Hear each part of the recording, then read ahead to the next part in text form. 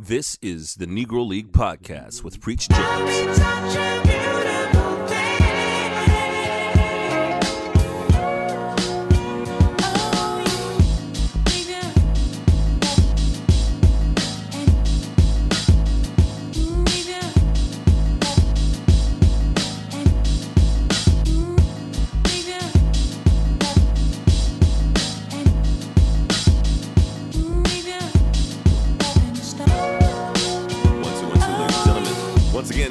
Podcast. I go by the name of Preach Jacobs.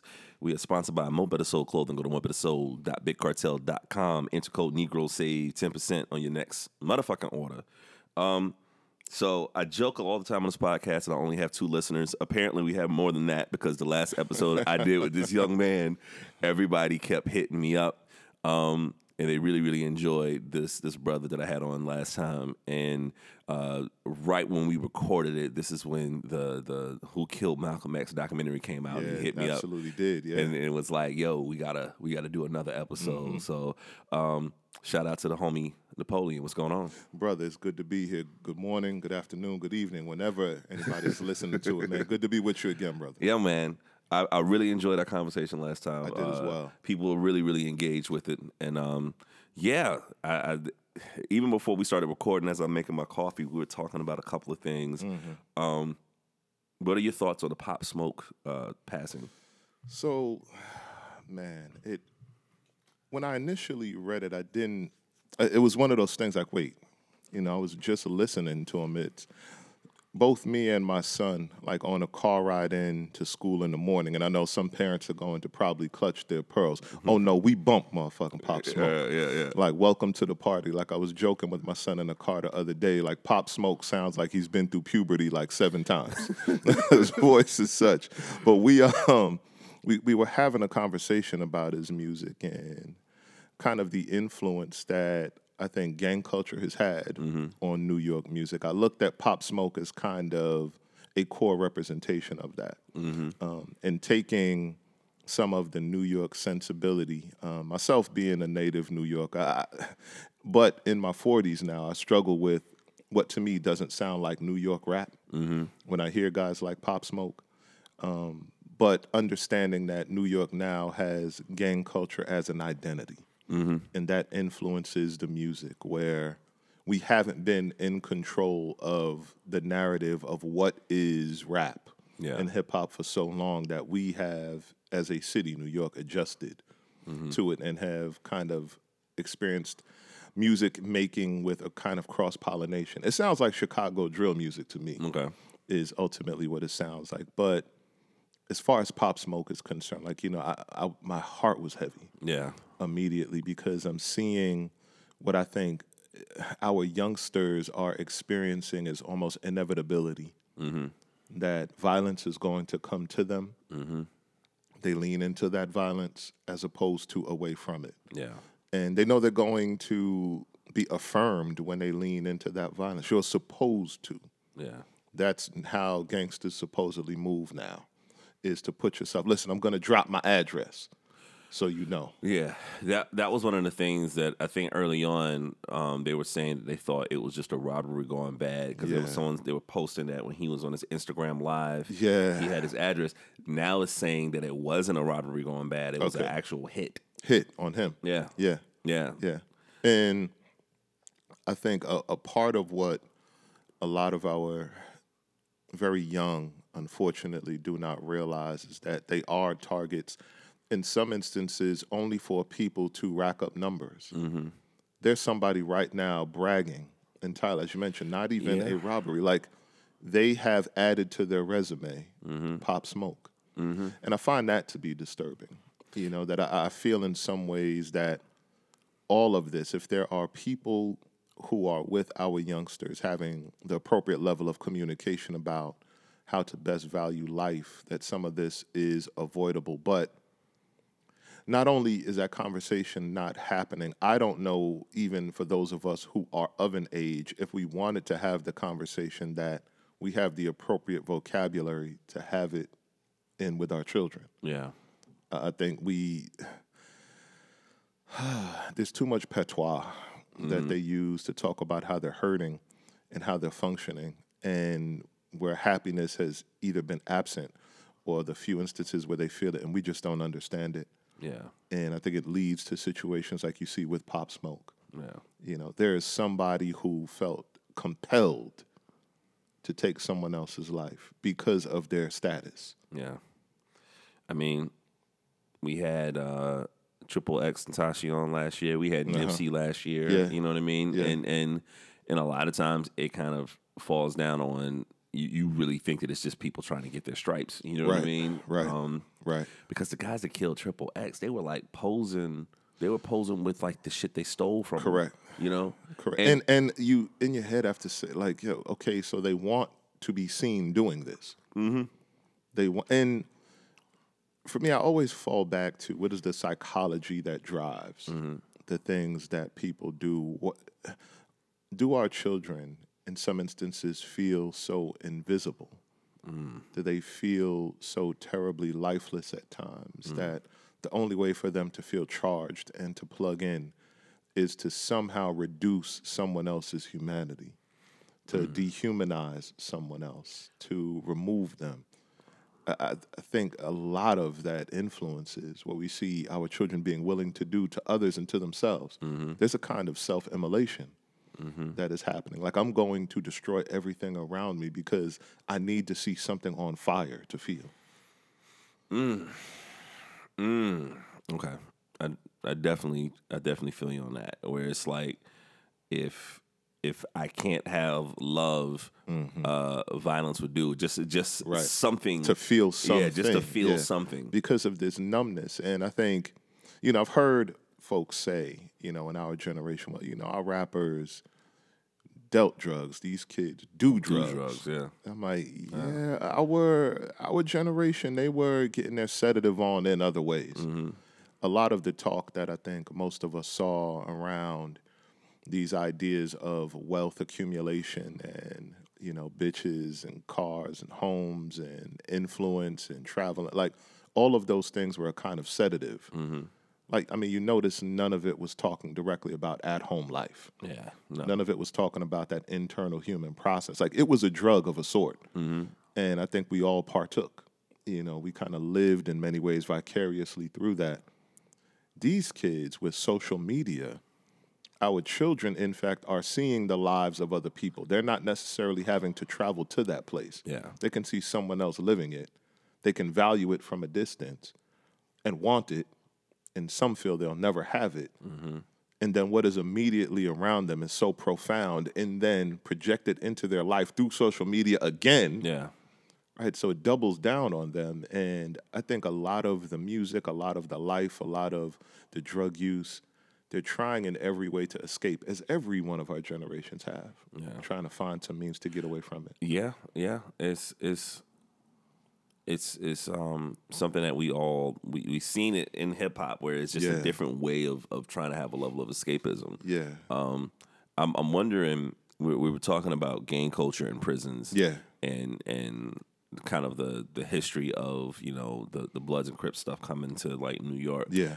To kind of piggyback on the Malcolm discussion, there was this time where the Nation of Islam was kind of the way we talk about the gang cultures in the prisons. The NOI was in the prisons like that. Absolutely. Is it still prevalent in the prison systems? Like, do we hear brothers coming out talking about joining the Nation as much as we hear them joining a gang? Not as much. Okay. Not anymore. There are still organized groups of Muslim sets and I hate to say sets, but it's essentially what it boils down to in prison parlance because of how basically folks have to click up for a means of survival. A lot of what you're seeing, and it's interesting with regard to New York City, is you had what folks would call gangs in the 70s.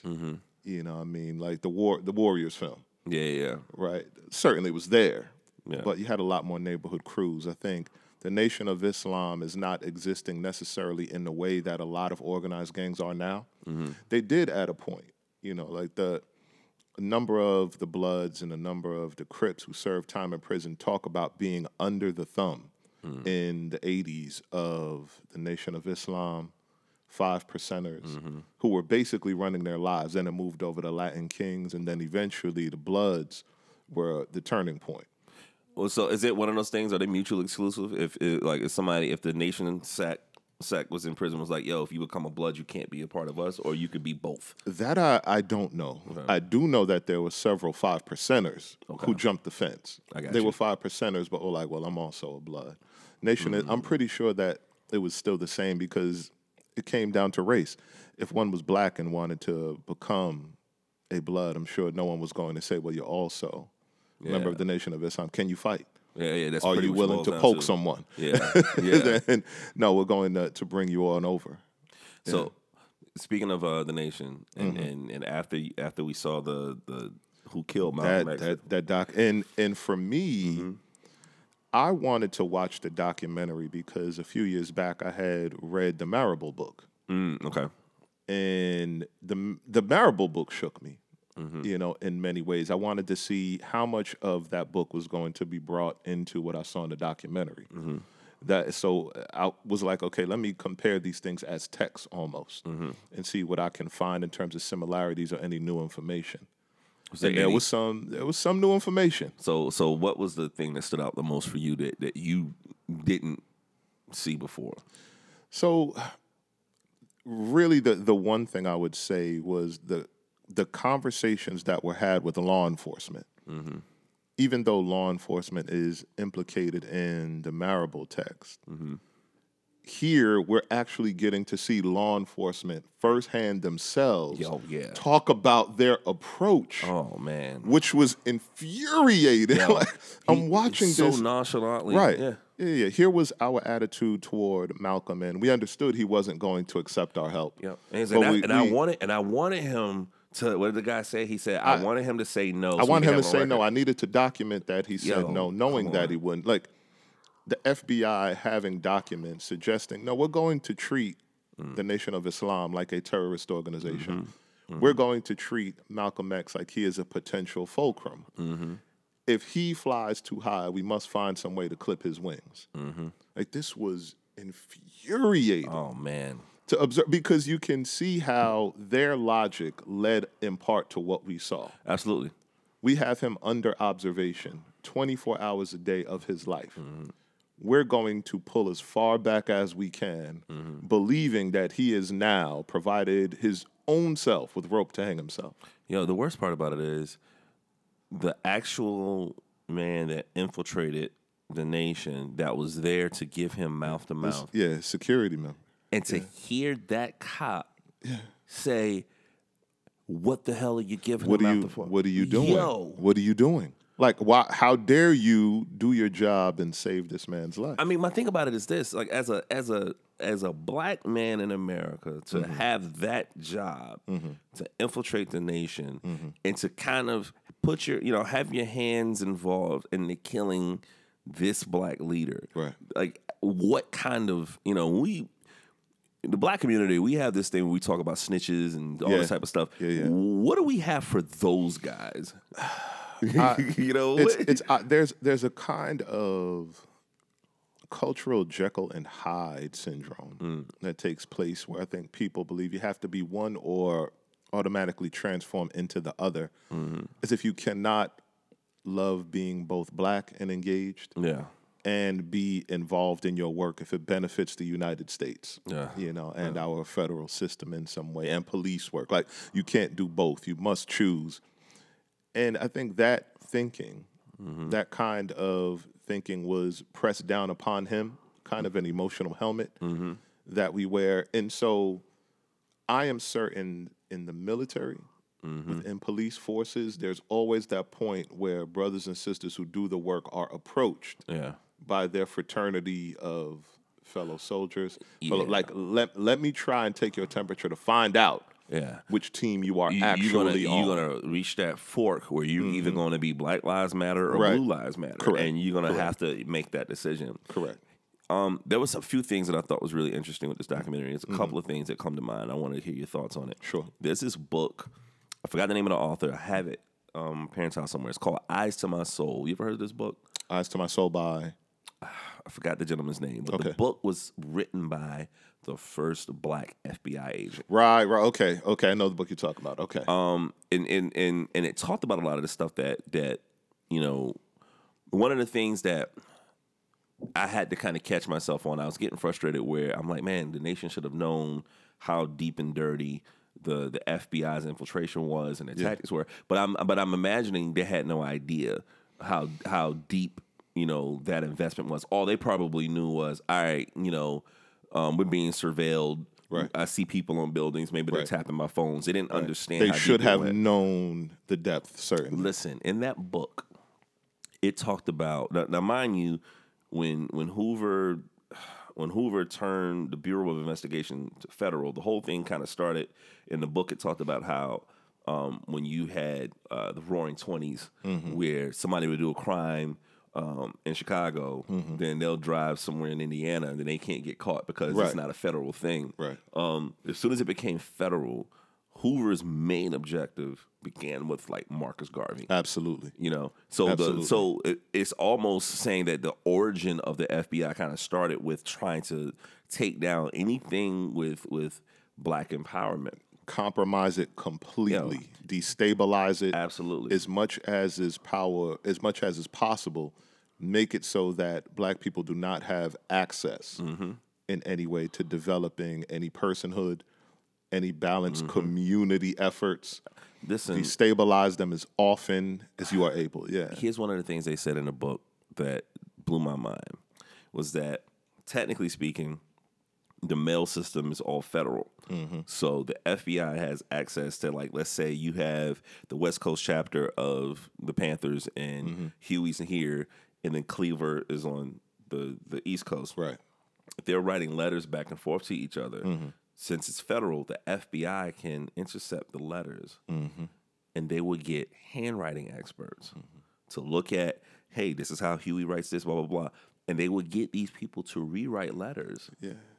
To turn it into something egregious, like, yo. And anything that could, for the FBI, the history has been, if they can label a thing a matter of national security, then they can take, especially under Hoover's administration, any steps necessary.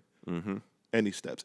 Up to and including what, as I'm thinking about that documentary, what stands out to me is how all parties concerned allowed Malcolm to be assassinated. Yes. The FBI, Nation of Islam, NOI leadership, membership, that everyone simply said he, in one way or another, that he got what was coming to him. Yeah. He flew too high and should have been more careful. That kept coming across, especially on the Nation of Islam side, that here are things he should not have said and things he should not have done. And ultimately, the Prophet did not say to kill him. Yeah. But what troubles me there in understanding the psychology of man is someone with a voice that resonates enough can simply plant a seed. Yeah. And I think that it's sort of like, it's one thing to say, don't kill him. Right. It's another thing to say, it's still our responsibility to protect him. And Right. I don't think that was the case, because it's like, if you're saying, hey, we have a disagreement with Malcolm, but he's still our brother. Right.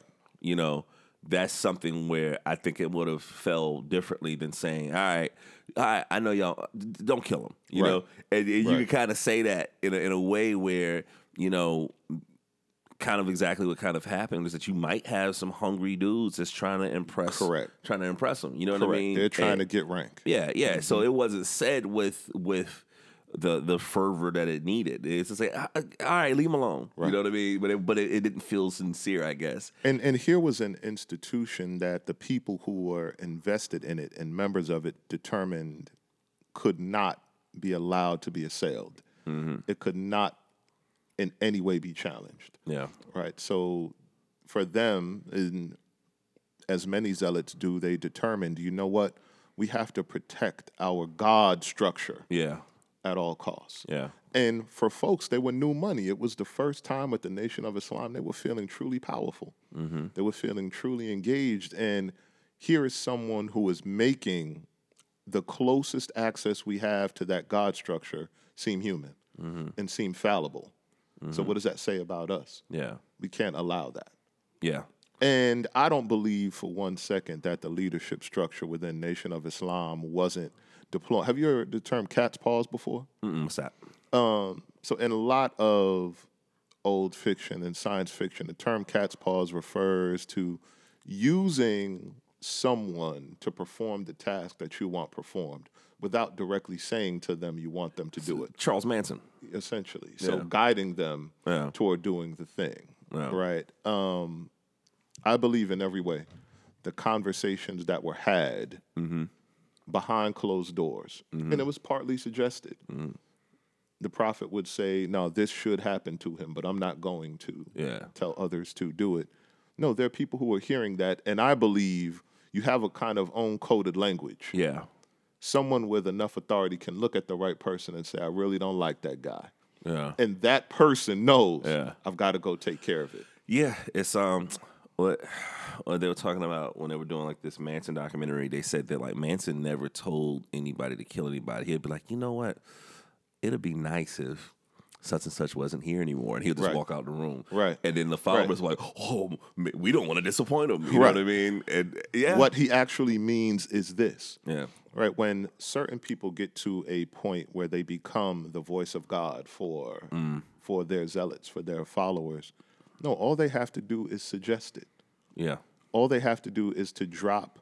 And very often it's going to be in Morse code. It's going to be in a kind of cultural braille that people can read when they touch it. No, I know what he meant. I know precisely what he meant. So let me carry that out. And the Newark group being so close to New York, I believe in every way. And New Jersey is always trying to emotionally get to where New York is. They're in the shadow of New York. I believe in every way. Yeah. They determined several of them. This is our opportunity to prove ourselves. And that was one of the interesting things that they said, that when the two gentlemen that were proclaimed to be innocent, they were from the New York mosque. Correct. And one of the guys is just like, there's no way we could have gone in there. We couldn't have done it. You know what I mean? Right. Because they knew who we are and what we look like. Right. The other thing that I think is very, very, very, very interesting about this, that I'm kind of like, wow, this documentary is coming out now. There's something very specific that I think about when I think about the FBI. The old FBI director, what was his name? That left under the Trump administration. He wrote this book recently. I forgot his name. His name is skipping me. But I remember when he wrote his book, and he was doing like a book tour about it. He said this, and it was just very, very interesting. They said, most of the process of writing this book, blah, blah, blah, blah. And he basically said that when he wrote the book, he still, even though he's not with the FBI anymore, he still had to send the transcript to the FBI. Yeah. And they redacted and was like, take this, I think. You know, so essentially, even if he has a quote unquote tell-all book, it's still what the FBI is allowing him to put out. Right. And so anything that comes out about this Malcolm investigation, the number is always 50 years, right? The number, like the FBI is always on some tip where they're basically like, all right, you know, a lot of this stuff has been under wrap for 50 years. A lot of these, like, you know, secret documents have been, you know, filed as top secret for 50 years. Maybe we'll let you see them now. Right. And so I still feel, damn, a lot of the stuff that we're seeing, is it stuff that the FBI is like, all right, we'll let y'all see this now. And B, there's still tons of redacted stuff. Absolutely. You saw it on the documents. Absolutely. Yeah, you saw it on you know what I mean? I believe in every way that the FBI at least had a notion of what was certain to happen. Yeah. I believe that every mosque everywhere was probably being monitored. I believe that they heard conversations. Now, do I have any of the evidence to support my beliefs?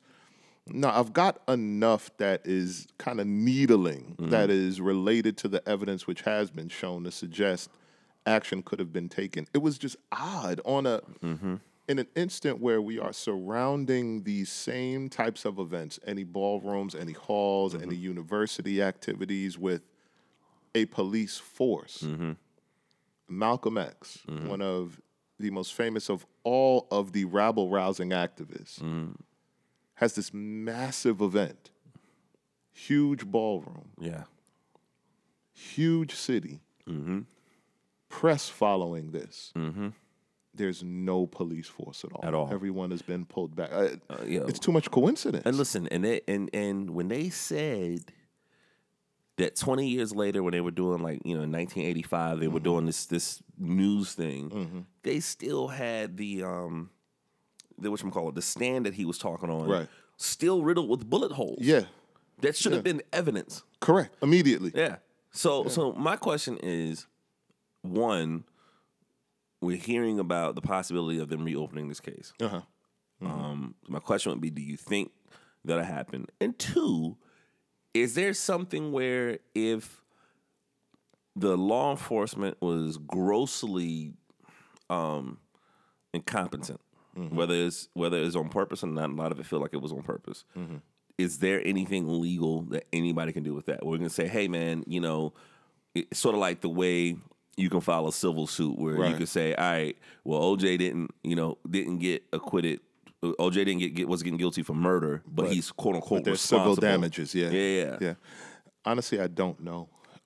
Considering the period of time Yeah. and the various roles of those who were involved, I don't know. I mean, is it possible to sue the district attorney's office? Is it possible to sue the state and the city? I imagine it is in some way. Yeah. At this point, I feel like the priority has to be given to the truth, making its way to the surface. William X. Bradley is passed on. Shotgun man. Yeah, correct. But if we're going to find out what happened, I think we want to know the names. We want to know how. We have some sense of why, but we want to know what the architecture of this thing was. And I think an investigation would do well to give that to us. Those of us who have followed Malcolm's life, because it's the last piece that we haven't had really brought to surface. Maribel's book raised a lot of issues for people. Did you have a chance to read it? I recommend it. Okay. It's a strong book, very strongly researched. And what he brings to the surface is here is who Malcolm was as a human. Malcolm gave us a version of himself with his autobiography, and we almost treat that as biblical. Yeah. But there was a life to be researched, and Maribel did a phenomenal job of researching that life, calling into question Malcolm's relationship with his wife, right? Which all of us who have had girlfriends, all of us who have had boyfriends, all of us who have been married, all of us who have had any various number of complicated relationships, senses of self with other people, relationships have seasons. Yeah. You never got what their relationship was like, even though you know it had to be stressful in some ways. You never got a sense of how was this impacting Malcolm, considering how young he was. Yeah. What did he do to process emotionally everything that had happened in his childhood? His father dying so very young, his mother having an emotional breakdown, Malcolm himself falling into a life of crime, in some instances being dishonest in spaces about what that life of crime was, serving time in prison, discovering the Nation of Islam, being betrayed by the Nation of Islam, having to find his way and redefine his identity and his, how, it was mentioned in the documentary that he probably needed therapy. Oh, absolutely. At some point. And I imagine he needed it in several stages of his life. And Maribel, I think, brought to the surface some of those items that Malcolm probably needed to process. And I think probably Betty needed it too. I mean, listen, that footage of them just microphones her questioning her. Right after. Questioning her. Right after her He's just husband was died. murdered. He's just died.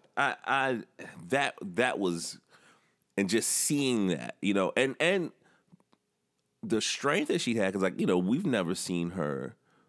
I've never seen really much footage of her breaking down, right. And, having, the stress that she might have had in that situation. It was insane. I can't imagine. My other thing that I'm wondering about is, do you think, because there's some of the stuff they were saying that after, Malcolm kind of disbanded from the nation, that he was sending Elijah Muhammad letters asking him to come back. Right. Do you think that Elijah Muhammad felt like, he'll come back soon, that's why he's asking people not to harm him? Or do you think that the nation felt like, even if we don't touch him, there's so many people that are frustrated with him that we can't bring him back? Yeah, I think it was a little bit of both. Yeah. I think it was a bit of both. He was allowed to be exposed by the nation.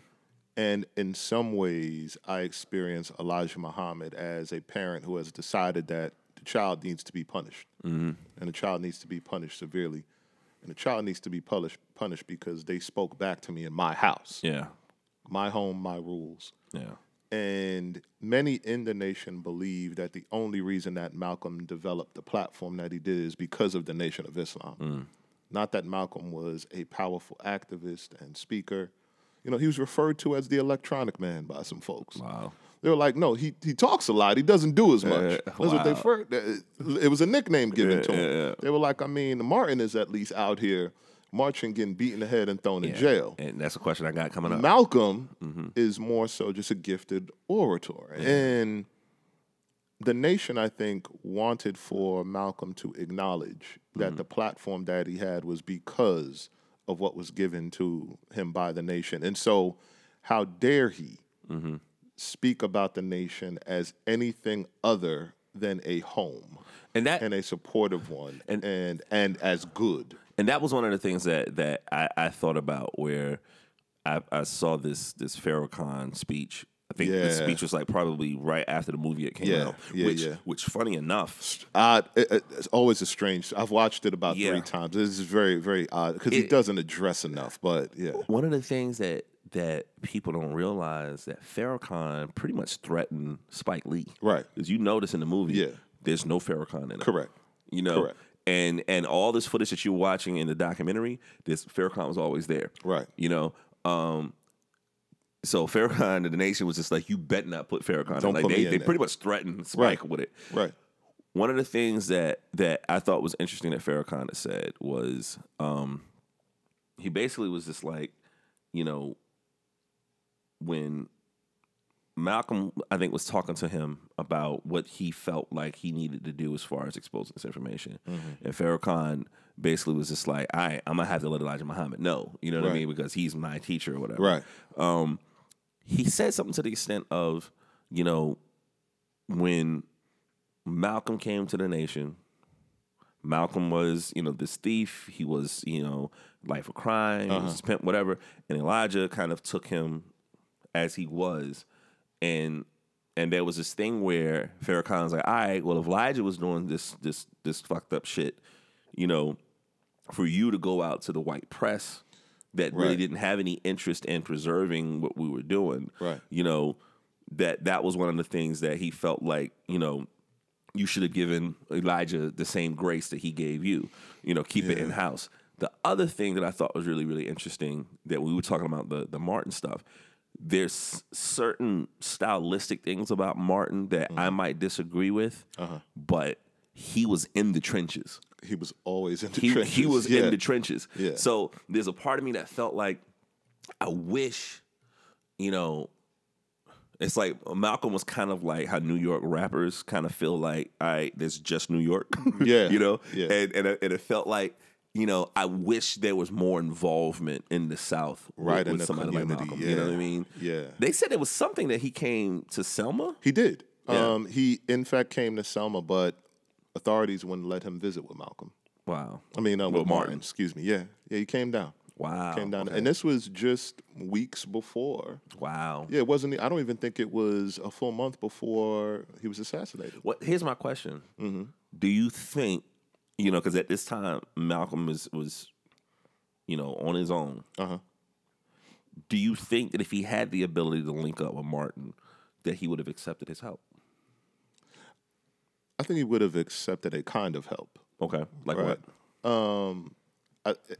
The two of them would probably have done some speaking together. They would have done maybe some counterpoint. done some developmental talking with one another. Let's go into the community. Let's do some focused engagement together, which would have put him more in the trenches. Here's a part of things with Malcolm that I think I've had to come to terms with is how proud a man he was. There was some ego there. Yeah. I think that was mentioned a few times, and I can't dismiss it continuously, not after reading the Marble book and comparing that to other texts I've come across and the autobiography. I think certainly he did want for his voice to be heard. Yeah, he was a rock star. Yeah, and he was not going to let that go. Yeah. But if the two of them were to decide, okay, we're Jay-Z and we're Kanye, which is who they were at that time. Yeah, the watch the throne of civil rights precisely. Leaders. Who gets top billing? Yeah. Because Martin was also a proud man. So who gets top billing? Whose ideas do we promote most? I think they would have had to taken some time to develop what their approach would be. A lot struck me about the engagement between Malcolm and the overall movement, because as you said, very insular. Very insular. Like, I'm here for the Nation of Islam, and that's how the nation viewed it. And so much so that the nation determined that even if our prophet is wrong, he's right. Wow. Yeah. He does any number of things. We still must protect him because ultimately he is God in the flesh for us. What did he say? Because I think he told Malcolm that the prophet must plant his seed in fertile soil. Correct. You know what I mean? Correct. And so from and what I think a number of people processed was, well, Malcolm was okay with it until he was given his 90-day censure. Well, my thing was this: do you think that if Malcolm took the 90 days and didn't bring up Elijah Muhammad having these kids, that he would have still been alive? No. Okay. No, I don't think that at all. Okay. Malcolm X had surpassed Elijah Muhammad as the voice of the Nation of Islam to the public, not within the faith itself, not within the community itself. The rest of the world had determined that Malcolm was the voice. Which was interesting, right? Because Elijah Muhammad was a very small, frail, meek man. Correct. You know what I mean? So in some regard, he kind of needed Malcolm to kind of like push the Nation of Islam agenda. You know what I mean?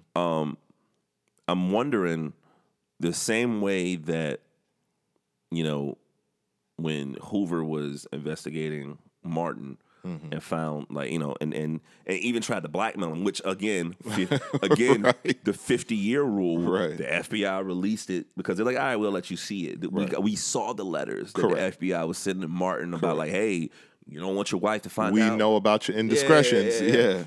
So in a weird way, could that have been kind of similar to the Elijah Muhammad thing, where it's like, hey, Elijah's sleeping around, Martin is sleeping around, what's the big whoop? I mean, because from what I heard, to the people that I've spoken to that are part of the Nation, a great friend of mine who her father's in the Nation, like from the old school 60s and 70s, and she said that like Malcolm's autopsy basically said he had like the fucking cleanest intestines ever. Yeah, like he ate one meal a day. He took care of himself. Like so when we talk about somebody that really bought in, he was about that life. Yeah, he was really about it. You know what I mean? Yeah. I think Malcolm was caught in a position that many are when they are about the faith and the practice, and they come across those who may be partly about it, but have ulterior motives. I got you.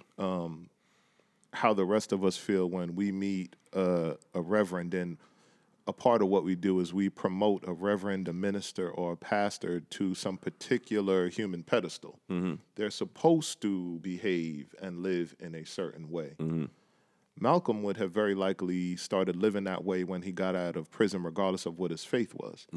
His integrity would have driven him to engage in that way. I think the Nation of Islam just happened to be the instrument. I got you. For him. Whereas for someone like Elijah Muhammad, he was always fully in touch with his humanity. He was always in. I'm always weary of those who present as meek and mild. Yeah. And that started for me when I watched Star Wars as a kid, Okay. looking at the Emperor, Yeah. who appeared to be hurt, who appeared to be very old. And I started to observe the elderly in other parts of my life and the kind of authority they wielded without having, with a look at times. Yeah. What occurred to me in watching Elijah Muhammad, I'm like, no, we do not have the full measure of this man. Yeah. Some people did, Yeah. and they understood. I think a part of what he did that Martin did not, Martin being, in the eyes of many, pious, gave the power for narrative and perception over to the FBI and the public. You don't want the public to look at you in a certain way. To all of the Nation of Islam, the idea of the prophet being polygamous was accepted as fact. Yeah. It's what he took that power of narrative away. Yeah. The white press didn't know that. Yeah. That was the part where it was like, Malcolm, listen, you violated. Yeah. You know that we're okay with this. You told these particular stories that are family stories Publicly. in shared company, and not even company that we trust. And that was the thing that I think that maybe that was, I think the way they kind of talked about it in the documentary, I don't know if that came out until they were trying to like take his house. Right. You know what I'm saying? Like Right. you know, his back was kind of against the wall because apparently, you know, again, his life was kind of really dedicated to the nation, where it's like he wouldn't take any stipends. Right. If he got paid money to do speaking engagements, Put it right he'll give back it to into the nation. You know, Yeah. so when the nation and him are kind of beefing, I can't remember what happened because I know they put him on the 90-day thing. Correct. But was there a riff after that he's like where they were trying to say when we take your house away, or did it blow up after the 90s? I can't remember what exactly happened. Yeah, that took place after the 90 days, if I remember correctly, where what it seems is everyone was trying to position themselves. You know, that a part of what Malcolm determined was that he was going to develop a close friendship with Muhammad Ali, who was Cassius Clay That's at the it. time. Yeah. And as it was mentioned in the documentary, just Elijah Muhammad was playing chess. Yeah. Yeah. And so, yeah, I understand what they were saying. I'm going to threaten your livelihood first. Yeah. Your home is ours, even if reasonably we should allow you to maintain this home. Like, no, if you're going to be out, you're going to be all the way out. Yeah. And they knew, you know, we can't very simply punish him. We have to find some way to muzzle him. Yeah. We're going to have to find some way to embarrass him. And Malcolm saw that is what was happening. You guys are creating a narrative around me. And so his only narrative instrument at that time was, well, if Elijah Muhammad is as pious as you all say, if he is this great leader in the way you all say, and he's about community and family, why is he doing this? So do you feel like that information was kind of his, for lack of a better term, his trump card? It was his nuclear option. Wow. And That's his last resort. He's like, correct. all right, well, listen. Correct. If I'm going to have a last stand, you all have decided that you're going to excommunicate me anyway. Has Ali ever talked about, you know, after the passing of Malcolm? He expressed a certain amount of regret later on at having distanced himself from Malcolm, because a part of what he said in the conversation that I observed was that he felt badly that Malcolm was essentially left on his own. That he feels in some way, that he contributed to that isolation by publicly saying, and then publicly allying himself. I mean, because let's be honest, we talk about somebody with pull. Yeah. If Ali say, Malcolm's my brother, don't touch him, that would have been a total. Who's going to? Yeah. We're talking about that. He's more famous than all of us. Yeah. His voice carries more. He's been in the trenches. Yep. He gave up his title. So here's my question. Like, and this is a thing that I think about. Like, if the nation is looking at an instrument to speak on their behalf, right? You have Malcolm and you have Ali, that are both very vibrant orators. Right. Do you think that? I don't know. A part of me feels like, you know, Ali is just as loud as Malcolm is loud. Sure. But there's this thing where with Ali, there's some of this Southern charm I think Ali was a brilliant guy, He but was. it wasn't as cerebral as a Malcolm. Right. So do you think that if the nation is like, all right, Malcolm is getting too much attention, was it more or less he's getting so much attention, but he's getting so much attention and he is, I guess, this uber intellectual attention, Right. as opposed to, there's some country charm to Ali. Yeah. I would say the difference between the two was the amount of control and access that could be exercised over the instrument. I have a case. So Malcolm is essentially a saxophone. Ali, good God, he's a one-man band. Yeah. There wouldn't be any way to fully censor him. Yeah. Wow. Can't do it. Yeah. And the other question too is like, with Ali, what he did with the nation, and kind of, he was kind of their billboard. Correct. And not only was he their billboard, it was like, boxing is one of those things where it's not a team sport, Right. and it's basically you're in a ring and you're the champion of the world. Right. So for somebody to say that I am pretty much the baddest motherfucker in the world and I'm associated with this organization, I wonder, there were times when, especially when Ali, sat for those 3 years, where he was financially struggling. Has he ever talked about his beef with the nation? Because shouldn't that be a priority for the nation? I think he's said bits and pieces. I have never read or seen anything where he gave a thorough review of what it has happened. And for him, I imagine some of it is just intensely personal. He wouldn't want to tear the nation down fully in some way, or what would be perceived as such. And maybe that's kind of the same thing we were saying about Malcolm, is that, he has access to all these press outlets. Right. But, I tell people this, it's like, even writing for like the Free Times, and somebody talks to my editor for a story. We're in a small community in Colombia. Right. There was an article that was written about an art organization, and the woman, a part of the art organization, got really frustrated because there was a lot of stuff that was in the article that she didn't want out there. Okay. The reality of it was, she didn't say off the record, and she said all this stuff to this journalist. Right. And it's such a small community that she assumed, oh, we're all friends. And I would tell her, look, you can be cool with these journalists here. You can have a drink. These guys are not your friends. Not at all. They have a job to do. And so maybe to that extent, Ali probably looked at the press the same way, where he's just like, as soon as you sprinkle that there's a rift, somebody from the New York Times is going to come, you know what, man? Yeah. Tell us your story. I think what Ali probably grew to understand eventually, as Malcolm did, was that they were being used by everyone. By everyone. The press was using them for a story. The nation was using them for influence. There was a reason why Malcolm kept being pressed forward as the public face. Yeah.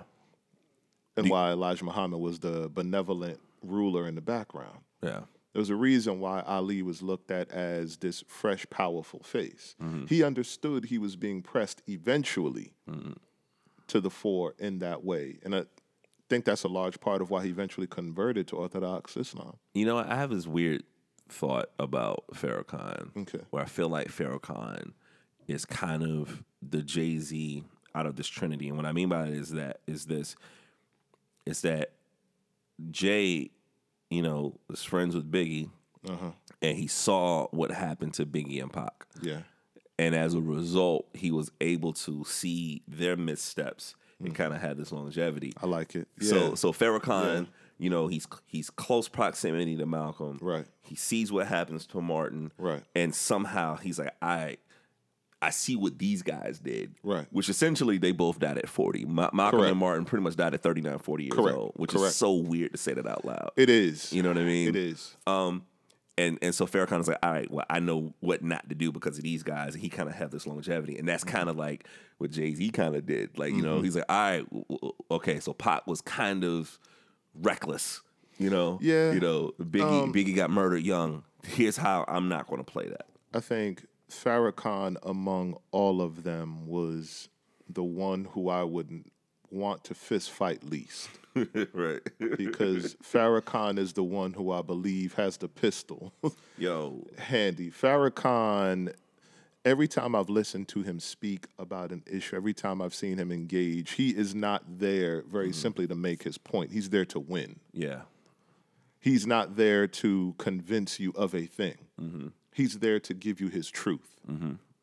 He's not there to have this exchange of ideas and debate. He's there to promote his narrative. Yeah, there you go. He's not collaborative in that way. Yeah. I think what he learned from that process, even being under Elijah Muhammad and watching Malcolm, is be hard, be ruthless, because that's what rulers must do. Otherwise, you end up like them there. And I think Jay-Z has been a little bit ruthless in his career as well. I won't talk bad about the man, but you don't get to the spot that he's in without leaving some bodies along the way. I have an interesting question that may apply to this because I felt like this with the documentary. Okay. So I was having a talk with a friend, and we were talking about we were watching the All-Star game, and she said, "Yo, again, I kind of understood how the NBA had to do this because Kobe had just passed, and it's All-Star weekend, but Jennifer Hudson's performance, all behind her." Was just all these pictures of Kobe and Gigi. Yeah. And it was a lot. It was emotional.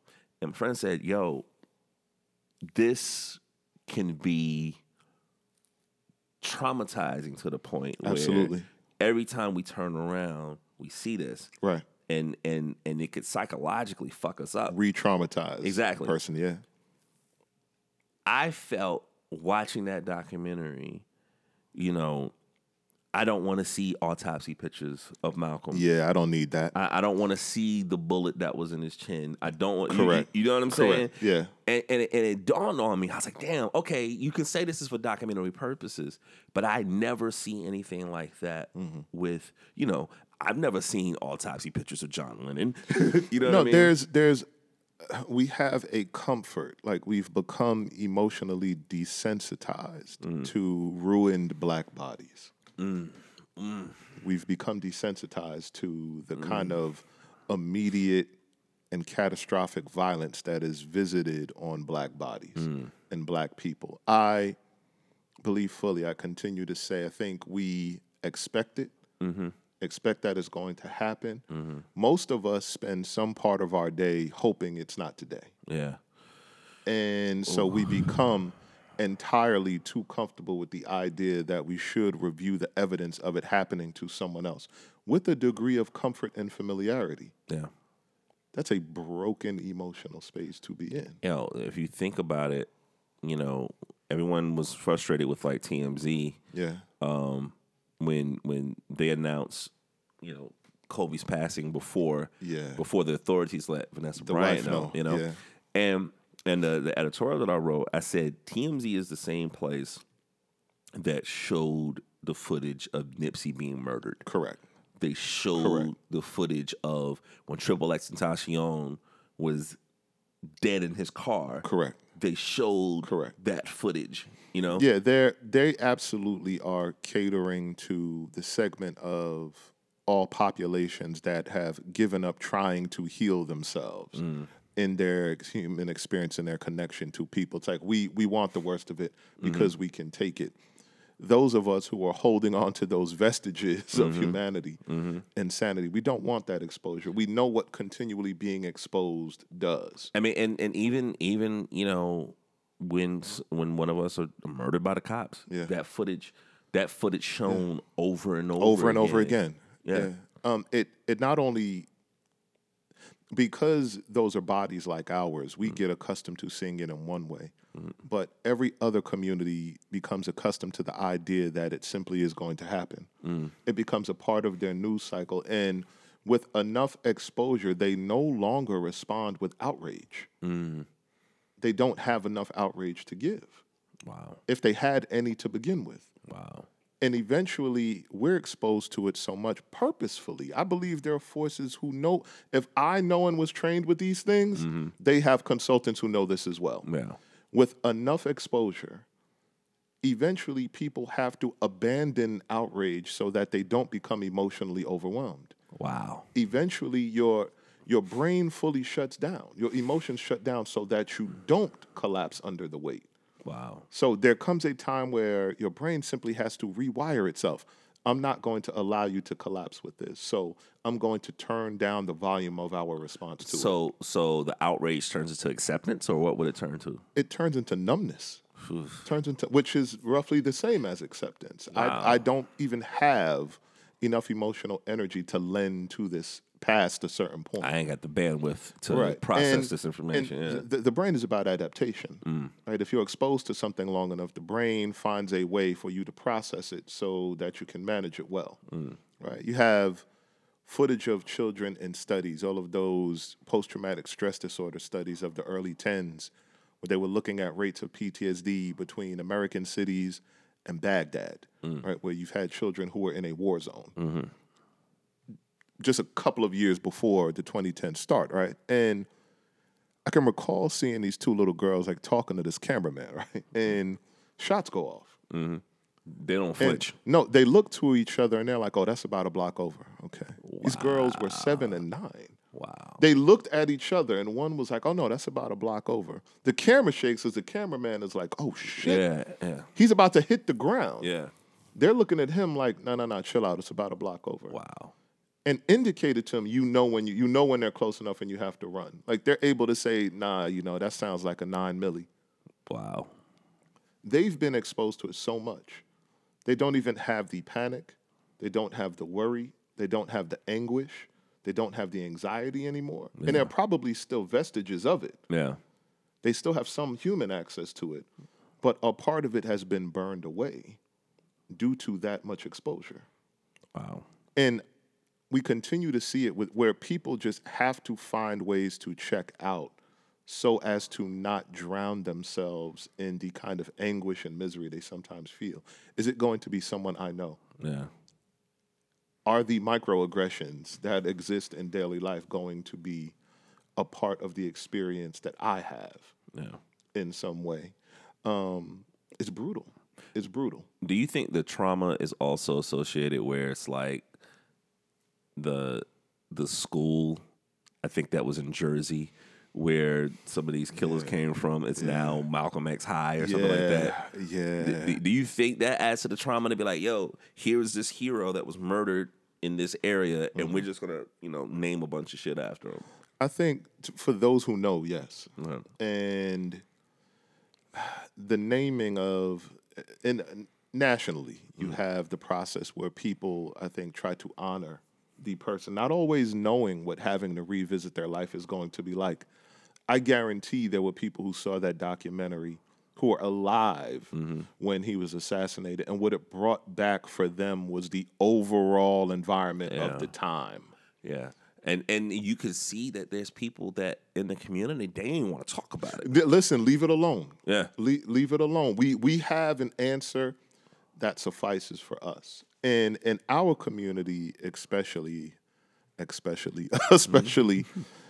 think we have ways in which we absolutely want to get away from the horrors we've visited on one another because we're reluctant in some ways to be responsible for pulling at the threads of our wellness. Man, if I revisit this and I start talking about what Black people did, if I start talking about the horrors we've visited on one another in our homes and in our families, like I'm causing more harm and I don't want to do so. People were shutting those conversations down. Yeah. It's like, no, I'm trying to find out if this brother was guilty of killing Malcolm X. Yeah.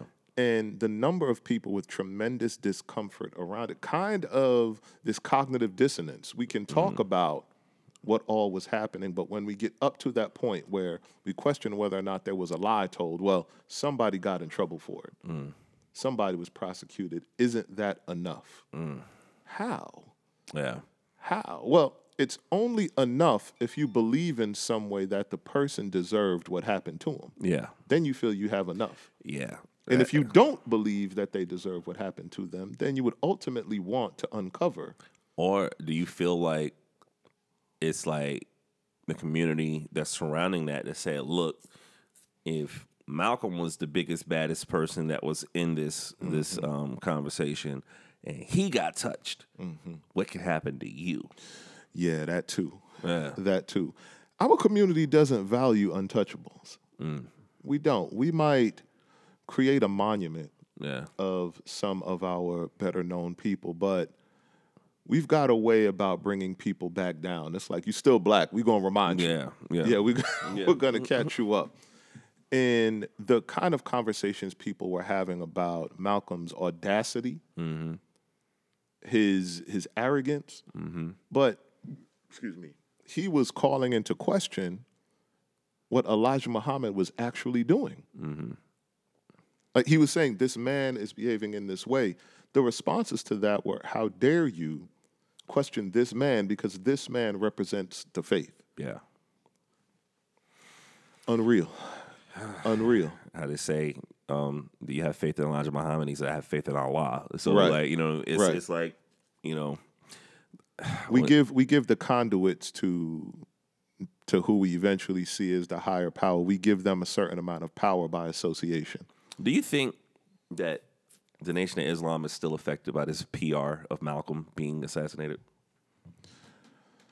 Are they affected by it? In the sense of the way we talked about like prison culture, in a Yeah. sense where it's like back in the day, if there were black men in prison, the Nation would bring a lot of these guys Correct. out. Now it's kind of like, all right, you hear brothers kind of associating with gang more than anything else. Yeah. Do you think like in the back of these people's minds that if they're approached or associated with Nation of Islam, the first thought that goes through their minds is like, man, they have something to do with Malcolm. I'm gonna stay away from that. I understand. Yeah, they're affected by it. Yeah. Absolutely. I think ultimately the more work that people have done on the Nation of Islam and what the ultimate fundamental tenets are, it's Islam for Black Americans. I'm not even going to say for all people. And in that way, it has a kind of developmental identity that even this particular documentary brings to the surface.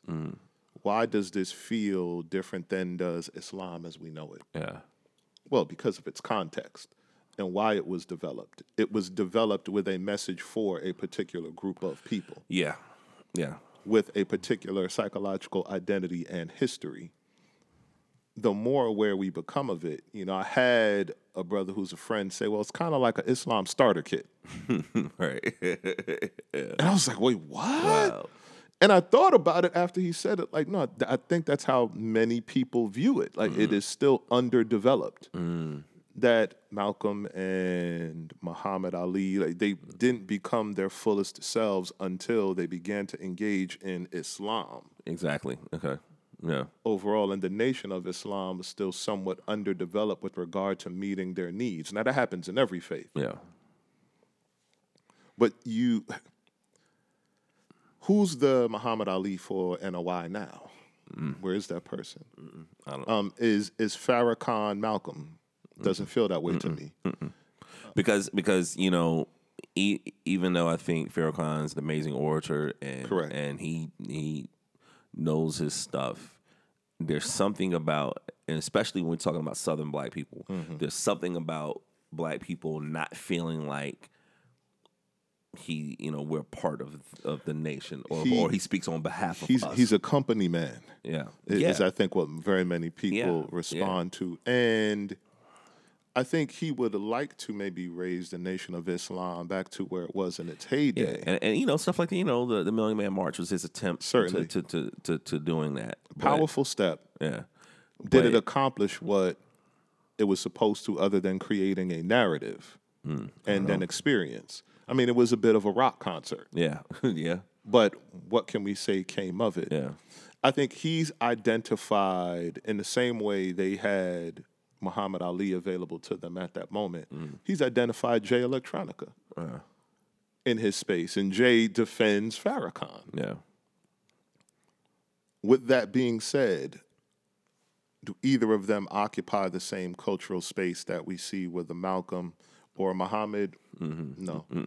Not at all. And certainly Malcolm X being assassinated, I think, was a turning point for NOI. Yeah. And this coming back up, people are going to look again and say, well, where have you matured to? Yeah, and I see certain stuff happening because the Joe Budden podcast, they were talking about that Godfather in Harlem show where Malcolm was a character in that. I haven't seen the show. Okay. But there were people from the NOI that called into the Joe Budden show because they were saying there was a lot of stuff they were talking about Malcolm on there, that they indicated the nation with a lot of stuff that he tried to kind of jump on that after the Malcolm documentary came out. I still haven't seen this, but there was somebody from the nation that went on the Breakfast Club. You know what I mean? So there's some kind of damage control that is going on. That they're trying to let's do, get this narrative under control. But again, I don't think a lot of people know who these guys are that are speaking on behalf of the nation. No, and that's a part of the issue is really the Nation of Islam came to prominence at a point where civil rights was a world conversation. You had leaders who were involved and engaged in that struggle who were world figures. That's no longer the case. We still talk about injustice and racial inequality, but who is the superstar? Yeah. Who's the electronic man now? Wow. And I wouldn't know who that was. There are people who certainly have national impact. I'm friends with some. I respect most. But we aren't having that same conversation on a world stage in that way. It's a bit more of an insulated conversation. So what are your closing thoughts? My closing thoughts, I would like the truth. I would like for the case to be reopened. I think psychologically, I would like for our nation to address how it is we deal with black misery and how we deal with black death. And I would like to, in many ways, counter it. I don't want to see as much of it, if any. I don't want to see any more. I hate to say this, and I know some folks are going to crucify me, but fuck it. I value history, but I don't want to see any more films about slavery. I feel you. I want to see films about us flying to the stars. I want to see films about black people leading the struggle against alien invaders. Right. I want to see films about black cowboys and cowgirls on like cyborg horses. Yeah. Saving the day. Like, I want to see so many other stories of our people and our community. So I want truth on one end, but I also want to see the future going forward. I agree. It's like, I always have this argument. There's like, white people have the luxury of horror films because, when life is so, chill, right?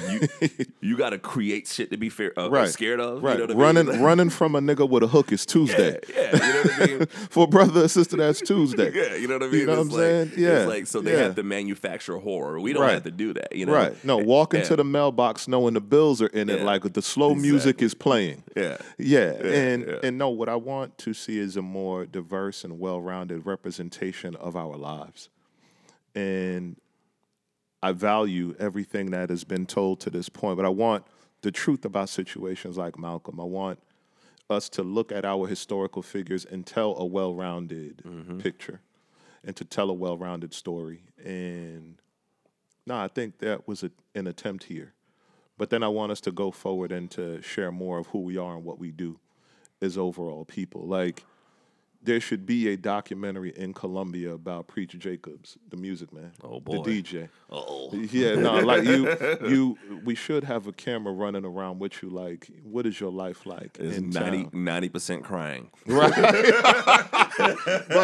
but here's the thing, though. Like, a part of a film about a brother who is crying and then how he gets up and lives his life. That's a tremendously important story to tell. Listen, man.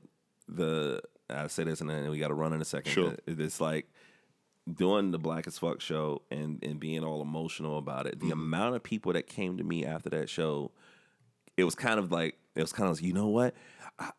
I talked to a therapist too. You know what I mean? Right. Like, but I'm going to say this, and I feel like we need to do it. We should and get it filmed, recorded, edited, and shared with our community. Have a circle of brothers who are here within the city and us just talking about our wellness and how we struggle with it, how we make a meaning of it, and then how we move forward in our lives. There are folks who need it from us. Well, that's going to be our next project. Okay. Let's figure out where we want to do it at. Okay. I'll set it up. Let's do it. Let's do it. Let's man. get it done. Tell Brother. the people where they can find you once again. Listen, as always, if you're on Twitter, Napoleon BX Sith, and many of you did hit me up. I appreciate you. My email address is yourbrotherIam@gmail.com or NapoleonWellsPhD@gmail.com for business purposes only. I didn't say that last time. Let me say that. And Napoleon Wells on Facebook. You folks be good. God bless. Yo, this is the Negro League Podcast. I'm not going to get that whole spiel again. Y'all know where to find the website. Thank y'all so much for listening. Peace.